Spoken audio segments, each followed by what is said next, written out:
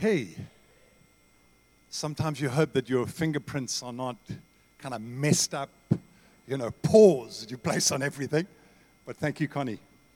Isn't it delightful to be together?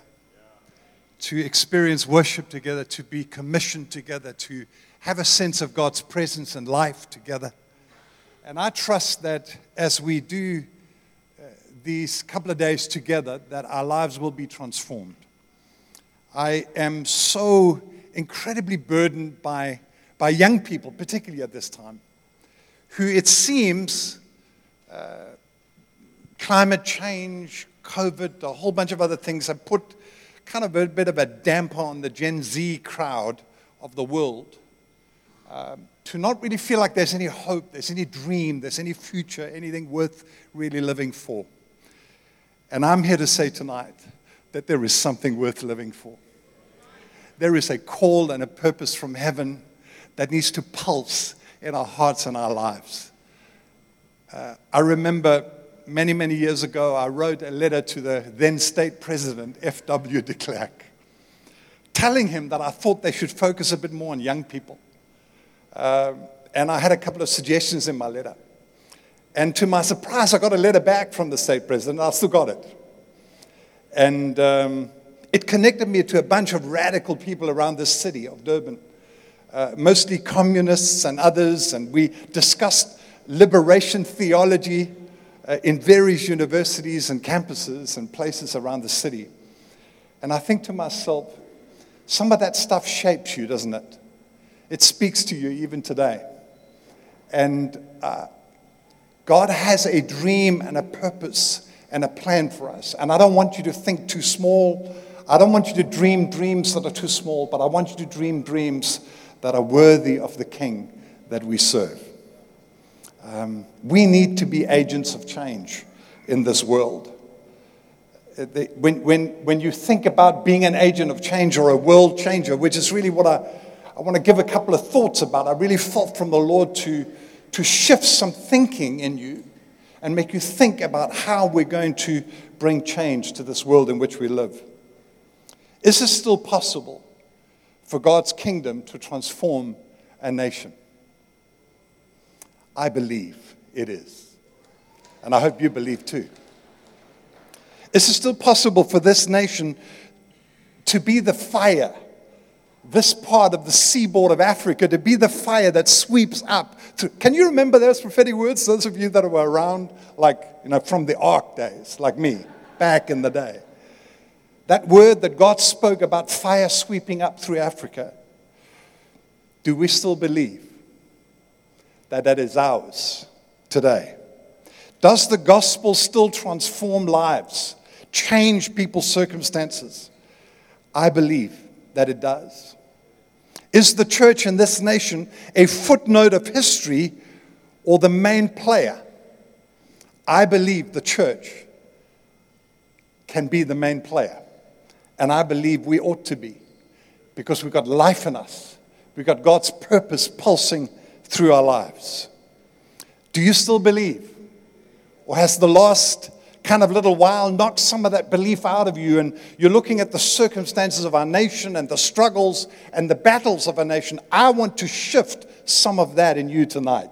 I want you to get a dream again. I want to release every church planter, every thing that God may have sown as a little seed deep in your heart. I want to pour water on it.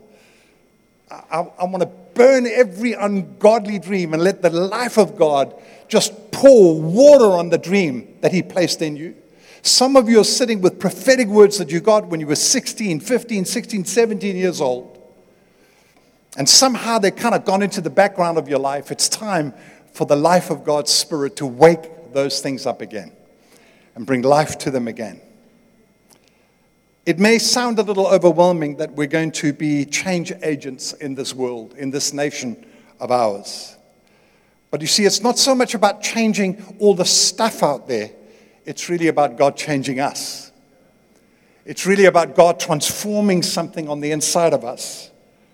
Romans chapter 8 and verse 9, beautiful kind of rendition in the Message Bible. It just says it so magnificently.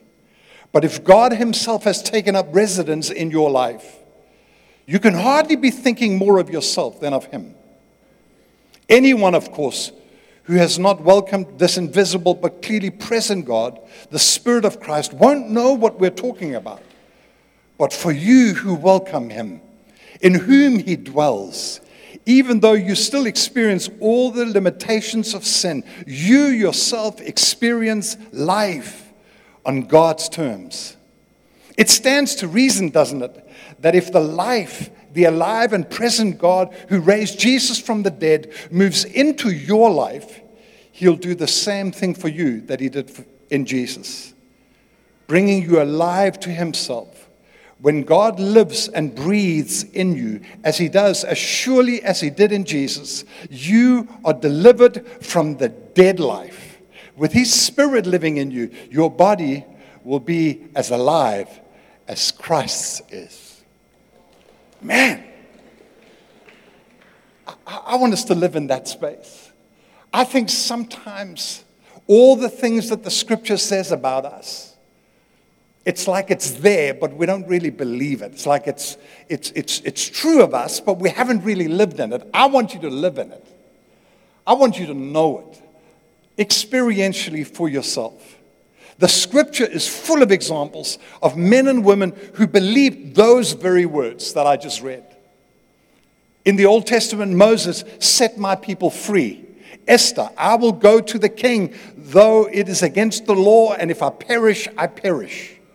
David, who is that big guy shouting the odds on the hill? Daniel, I will worship no other God but the God of Israel. Peter, is it right for us to listen to you or to God? Stephen, I see Jesus standing at the right hand of God. Paul, stoned to death, rises up and goes right back into the same town and begins to preach again. It's time that we believe that all this stuff that the Scripture says about us can live in and through us. God wants to transform the world through you. And the idea is that something has to transform in us first. And I believe it is critical to start this time with a sense of belief again. Stir our hearts and our minds to believe what God has said about us. There's some critical thoughts to my journey that I really hope will help you in your journey towards changing the world. We're a force of change because, firstly, and I've got a few things, about 5. I may not get through all of them, but here they go. We do not fear. We're agents of change because we live fearless lives. Now you say, hey, Peter, I'm full of fear at times. Well, I'm here to tell you that not one moment of your life can be taken away from you. Not 1 second. Because every second of every day belongs in his hands, not in the hands of someone with a gun. You are his. Doesn't matter where you go, doesn't matter where you go into or what context you're in. When God has called you, you do not need to live in fear. Ever. I rode up to a service delivery protest in the middle of the townships, and I'm driving up to this thing, and I feel the Lord say, keep driving, and I'm thinking, my car is going to get stoned now. Because it's their tires burning and sticks and branches across the street. And I drive up, and I roll my window down, and I say to the first guy, no stone has flown my way yet, and I say to the first guy, I'm a pastor, and I'm here to pray with a guy on the other side of that barrier. It's like the parting of the Red Sea, friends. You know, big tires were moved, burning, and I'm meandering through the barricades. We live in an amazing nation. We do. With incredible, God-fearing, God-honoring people almost everywhere. I was sitting in the bank the other day discussing a loan. I'm busy building a house, and I think, hey, I just got to be ready to have a loan in case I need one. I'm kind of hoping I don't. And I'm sitting sharing with this banker about the loan that I need. And I want to share the story of God's faithfulness on our lives. So I start testifying about how God has blessed us, how He allowed us to buy a piece of land, and then I end up saying, listen, how are we going to get this loan thing if I need it? She says to me, she leans across the table, says, Pastor, she says, you're not going to need it. I thought, yeah, you're not going to need it, she says. She says, God's going to look after you. I said, all right then. Goodbye. It's an amazing place we live in. We're the faith-filled people almost everywhere you go. We do not need to be a fearful people. You don't need to fear death. You don't need to fear disease. You don't need to fear that your life will be lost to you. You don't need to fear. The scripture mentions do not fear 365 times. It is the number one command of the scriptures. Mentioned more than any other command. Do not fear. One for every day of the year. And I find people all over, including Christians, who are fearing for their life, their circumstances, their money, their homes, their safety. And I'm here to say the people, the men and women that change the world, do not live in fear. We are free from fear. We do not have to fear failure. We do not have to fear our lives. We do not have to fear that somewhere our health is going to be lost. What's the worst thing that can happen to you? You get to go home. Death has lost its sting over us. I'm not saying I want to rush into going home. I'm not in a rush. But I want to tell you, not 1 second can be taken away from you or from I. Our lives, our days are numbered and they're in His hands. Do not live in fear. Change agents in this world live in the grace of God and the life of God and fear. Love has cast out all fear from us. The second thought I have for you is that we're a positive people. People that change the world are positive people. Now, I meet a lot of people who are not that positive. And you may think that positiveness is a function of temperament. In other words, you seem, hey Pete, you seem like a sanguine, kind of upbeat guy. Everything seems rosy to you. Yeah. That's a temperament issue. I'm a little more, melancholic. I get a little bit into my head a bit more. I want to say to you, as a believer, as a Christian, it fundamentally changes how you see the world. There is no space for an outlook out into your world that does not fundamentally look at things differently because you're a believer. Your position in Christ predisposes you to see the world a certain way. And people that transform the world and change the world are people that have taken on what has come in Jesus Christ and changed the way they look at the world out through their eyes. We do not look like everyone else. The struggle, the service delivery, the issues, the things, we see things differently. Why? Because we're Christians. We have Jesus. We belong to Him. We're seated in heaven with Christ. Our position is completely transformed, which means our view has changed. It's not just a matter of temperament, as many think. I learned early on in my life that if I turn the focus of my life on myself, then it's really all about wealth and the kind of life I can create for myself and how I live my life and how I make something of my life. And my whole life becomes about me. If I turn my life and my worship on the world out there, it can put all sorts of fear and struggle in me. Because the reality is what I see speaks to me and tells me, hey, there is trouble out there. Pete, look, see. What's going on out there? You read the papers, you watch the news, you see things, and you place the focus of your life out. Or you can place the focus of your life on Him. And it changes everything. Because worship is the core of what God calls us to do. Worship, a life, worship is not just about singing songs. Worship is a life lived, focusing the focus of your life is on Him. And when you focus your life on Him, it changes the way you view the world. You're no longer looking at all the stuff of your life. You're no longer looking at all the struggles of yourself. You're saying, my life is focused on worship of Him. That's the key to everything.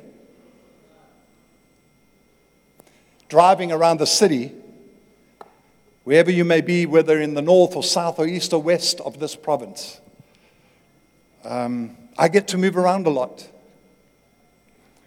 Why don't you sing a little more? Why don't you worship a little more? See, worship is more than singing, I know, but it changes something in you. When you look with your eyes, suddenly worship wells up. You realize God has not lost control of anything.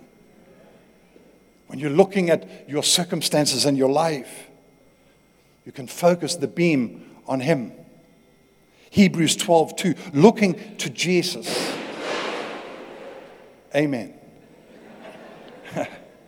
Just a little punctuation mark. Jesus, the founder and the perfecter of our faith, who for the joy that was set before Him endured the cross, despising the shame, and is seated at the right hand of the throne of God. Looking to Jesus. I see the world, I see my life, I see my circumstances, but I constantly look unto Jesus. And it changes the way I view the world. Positiveness is not just a function of personality. It's about where you place the beam of your life. If it's on Him, the greatness of God ought to overwhelm us every day. Who He is. The third thing, I said there were 5, I'm hoping to get through them, is the people that change the world in which we live, they see through what they see. They don't just see what they see. They see something else. They see the stuff. They have prophetic eyes that can see with their eyes. I see the reality of the struggle and the issues of people, but I see through what I see. Because God has a plan and a purpose behind what I see with my eyes. And if I don't look through the things I see may end up dominating my life. But God wants us to be a prophetic people, a people that see with eyes of faith through the things that we see. I find leaders today have a very apocalyptic, it's a big word I know, but like an end of the world kind of view. You know, we even sometimes our prayer meetings have a little bit of that. You know, Jesus is coming back. He's coming back. Better come back quickly because it's a mess. No. We were never meant to have a kind of an end of the world thinking in us. You see, we're not on a rescue mission. That Jesus somehow is coming to rescue us out. We're on a victory parade. We're enforcing the victory of heaven right here on earth. We're not on some rescue mission. We're not waiting for some moment when God can catch us out and get us out of this mess. Oh God, please help me. I need to get out of the mess. And sometimes our thinking and our prayer and our prayer meetings carry some of those themes. And I think we need to change those themes. I think prayer meetings, by the way, should be more about praise than about prayer. Reminding ourselves of everything that He says He already is and what He has already done. Agree more with God than remind Him of how bad the world is. What a waste of time that is. Agree with Him. In Mark chapter 8 and verse 23, it says, "And look, and He took the blind man by the hand and led him out of the village. And when he'd spat on his eyes and laid his hands on him, he asked him, 'Do you see anything?' And he looked up and said, I see people, but they look like trees walking.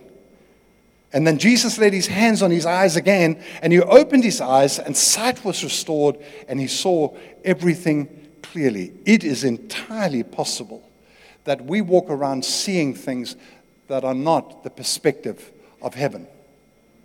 And we need his touch on our eyes to see properly. So, well, Pete, I'm a realist. I am too. I see stuff. But you have to look through what you see. Just see the hand of God. You have to see driving up to people that are doing their thing and stuff. You think, well, we're in a magnificent nation that dances when they protest. What other country in the world, dance in their protest? I'm no good at it. I'm not a dancer. We ought to see things. We ought to rejoice in things. We ought to see through the stuff that's going on. See, the righteousness of God is being established in people's lives, and we're part of a journey. And we're a people that see not just what we see, because our eyes have been touched by heaven. Say, Pete, you see that. You see that, the load shedding and the pew, there goes the power again. You go, oh, come on. Can ESCOM not just get their act together? But that would be quite short-sighted. Why don't you let Jesus touch your eyes? Come with me into the backside of the townships and watch a family that have not been able to boil water and make some tea ever in their life. And they can now do that in the backside of Inanda or Kwamashu because there's electricity out there. I'm thinking, that's another perspective. I think we need to be people that see things differently. We can't just observe stuff. We need God's touch on our eyes. Because if we want to be change agents in this world, if we want to plant churches that really shake the foundations of our society and allow God's people by their hundreds and if not thousands to turn towards the living God and find life in him, we have to let God touch our eyes. You can't just see what you see. What do you see? The fourth thought I have for you tonight to be change agents in this world is that we have to have belief in people.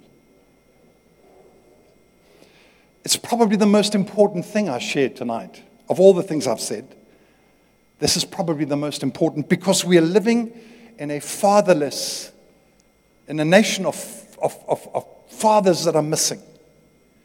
Across the length and breadth of our nation, fathers have gone AWOL. And I'm here to say to you as a church, as leaders, men and women who are part of leadership in local churches, welcome to God's plan, which is fathers and mothers believing again. Could you believe in people? Could you activate the purpose of God in people's lives again? There's this magnificent scripture in Ephesians chapter 3 and verse 14. It says, "For this reason I bow my knees before the Father, from whom every family in heaven and on earth is named." That word family is completely misrepresented in the original text because it's the word fatherhood, from whom the Father, from whom all fatherhood receives its true name. Is probably a more accurate translation of this text. In other words, God has rights to the name. Says it's my franchise. Now, as believers, as Christians, as leaders, we get to carry that franchise into the world and look out for the prodigals and stand and scout. Says, who can I speak the fatherhood and the purpose of God over again? Who can I activate? Who can we send? I wish we would see our gatherings and our times together like these much more prophetically. You say, well, I'm not a prophet. I think every person in this room is a prophet. Why? Because God has spoken to you. It's time to speak to others. It's time to open up your mouth and say, I can see the call of God upon your life. I can see God has purpose and plan for you. There's a bunch of young people sitting over there. I just can't stop talking to them. Because, man, the world is going to change through men and women, just like them and you, but them too. Transform, churches planted. Go to the ends of the earth. God is going to release stuff through young men and women, even out of this time that we have right here. Why? Because there are fathers in the room, and there are mothers in the room who says, I can see something in you. It's time that we take the franchise that belongs to God and take it into our mouths and say, I believe. I can see the purpose of God in you. I think we need to do our coffees differently. I think we need to do our meals differently. I think we need to walk amongst one another. And we need to speak faith and life, because that's the idea that's inherent in God's franchise of fatherhood. That we get to be those who activate and believe in people. Imagine if there was a bunch of people in this room, however many we are, 600, 700, or whatever we are in this room, that imagine if we let 700 people loose to speak into the corners of this city and Richards Bay and the South Coast and wherever you come from. Speak potential and life over people. I sat with a bunch of business people the other day. I was speaking to them. And I just couldn't help myself but give them a little slap. I got a little bit of Greg Garrett on me. I just couldn't help myself. No, Greg's a good friend of mine. He'll receive it.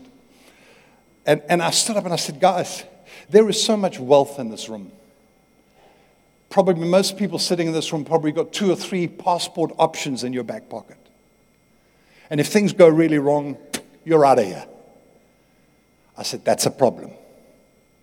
Because if you don't own the idea that we have to build into young men and women and build capacity and belief and strength and become fathers and mothers that begin to build again, we will lose that battle.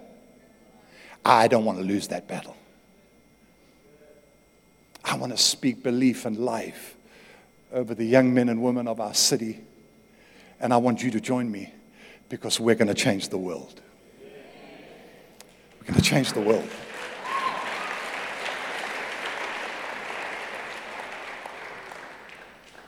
My last point. Live today. Don't wait for tomorrow. People that change the world are not waiting for a better day, a better moment, more stuff, more gifting, or when I'm a little closer, when God's healed me, when I'm a little more holy. You're never going to be more holy than you are right now. Because your holiness is not dependent on you, it's dependent on Jesus Christ. You're never going to have more gifts and more ability and more life and more of the Holy Spirit than you have right now. Because it's not dependent on you, it's dependent upon a sacrifice that was paid. And it says, everything you will ever need for life and godliness has already been given to you. Now start living in what I declare you to be. Start being what I said you are.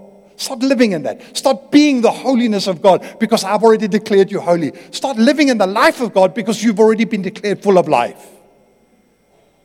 It's the power of the gospel's work in us.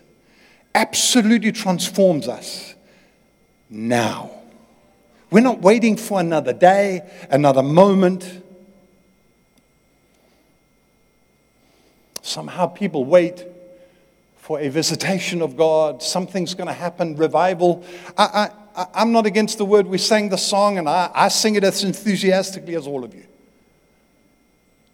But I'm not waiting for revival, because I've already been revived. I'm not waiting for some moment, some magical bullet that's going to happen in some meeting somewhere, something. It's going to happen, and we're all going to go, woohoo, life, and there it comes. No, life, everything we have from God, you already have it. The more you understand how to live in that life, the more this revival that we keep talking about happens. But the more you think something's coming that you don't have, the more it's held away from you. Start living in what you have already been given by God. And watch how God transforms the way you think. Watch how He transforms your life. This is the day. Not another day. This day. Psalm 118:22. This is the day that the Lord has made. Let us rejoice and be glad in it. This is your day. One day when I've got a little bit more knowledge in me, I've studied a little harder, I've hung around some smart people, then I know God's going to call me. No, He's already called you. This is your day. This is your moment. Some of you came to this equipped needing some kind of marching orders from heaven. Well, here they are. This is your day. This is your day. Are we going to transform the world? Yep. Today. Now. Because we need to live in what He's already declared us to be. We're becoming what He's already made true on the cross for every single one of us. We don't need revival because we are not dead.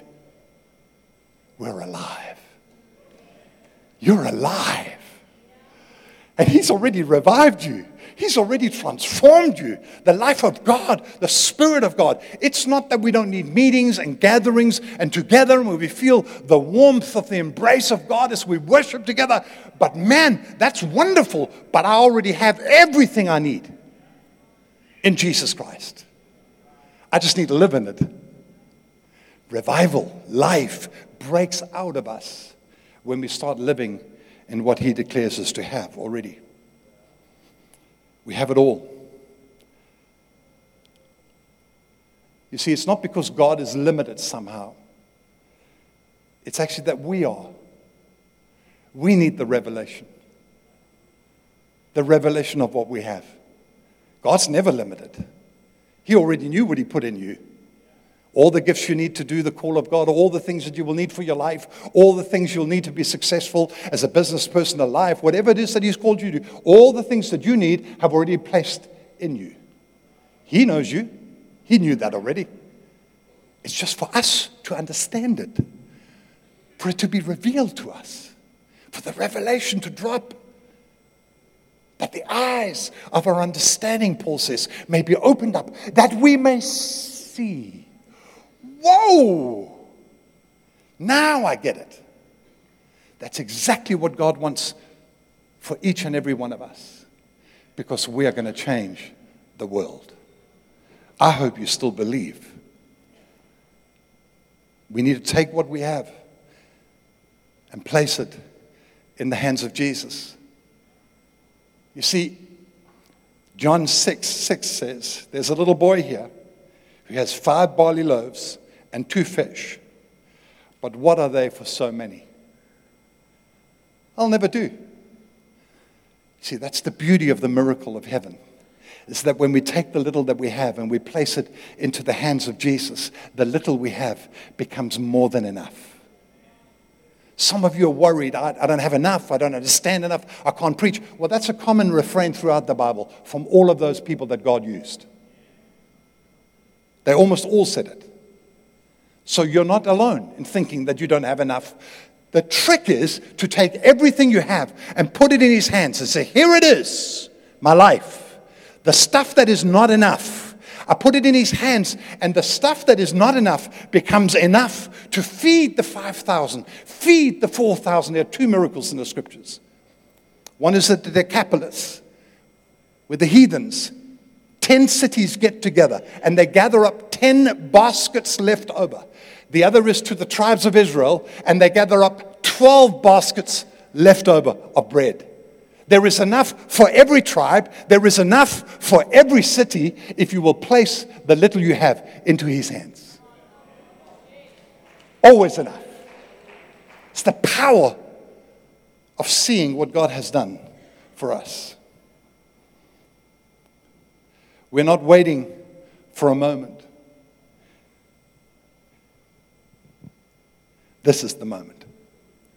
Let's equip. Here we are.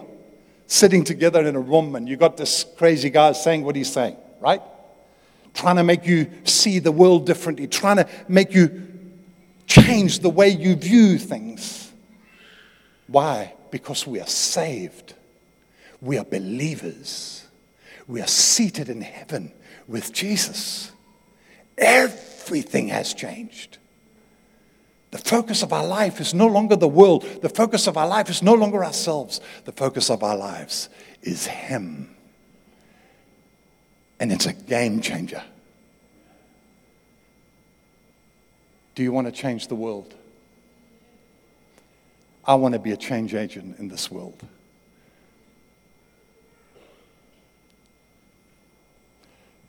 I was going to hand over to you, but we move around. You do. You travel to work. You go here and there and all over this city and all over the cities that you come from.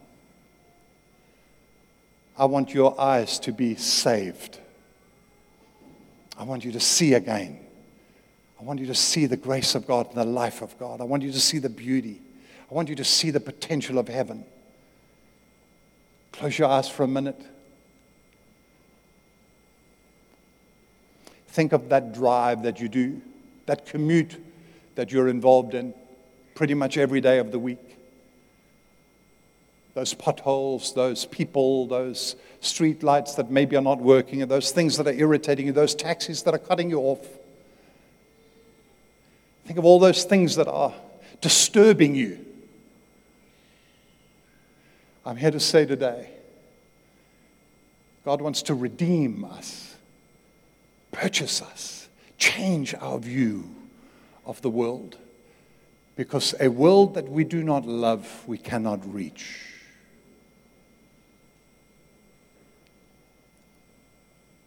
You want that transformation. You want God to touch your life right now.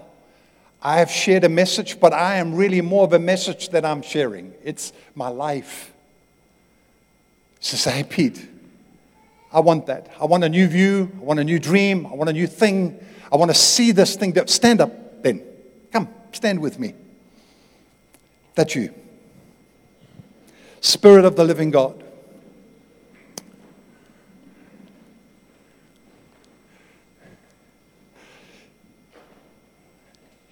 You love this nation and its people and the nations of the world more than we ever could. I pray just as you did with the man in the scriptures, you healed him, but somehow he didn't really see properly. Would you touch our eyes? Would you put your hand in front of your eyes? Touch our eyes, Jesus. Heal them now. That we see potential, see life, see people differently, see relationships differently, see the struggles of the world differently, see our cities, our spaces, our suburbs, our streets. We would see them differently with the potential of heaven all over our life. People that we engage with would be engaged with differently because you have healed us. And we now have the scales of our eyes drop and we see right again.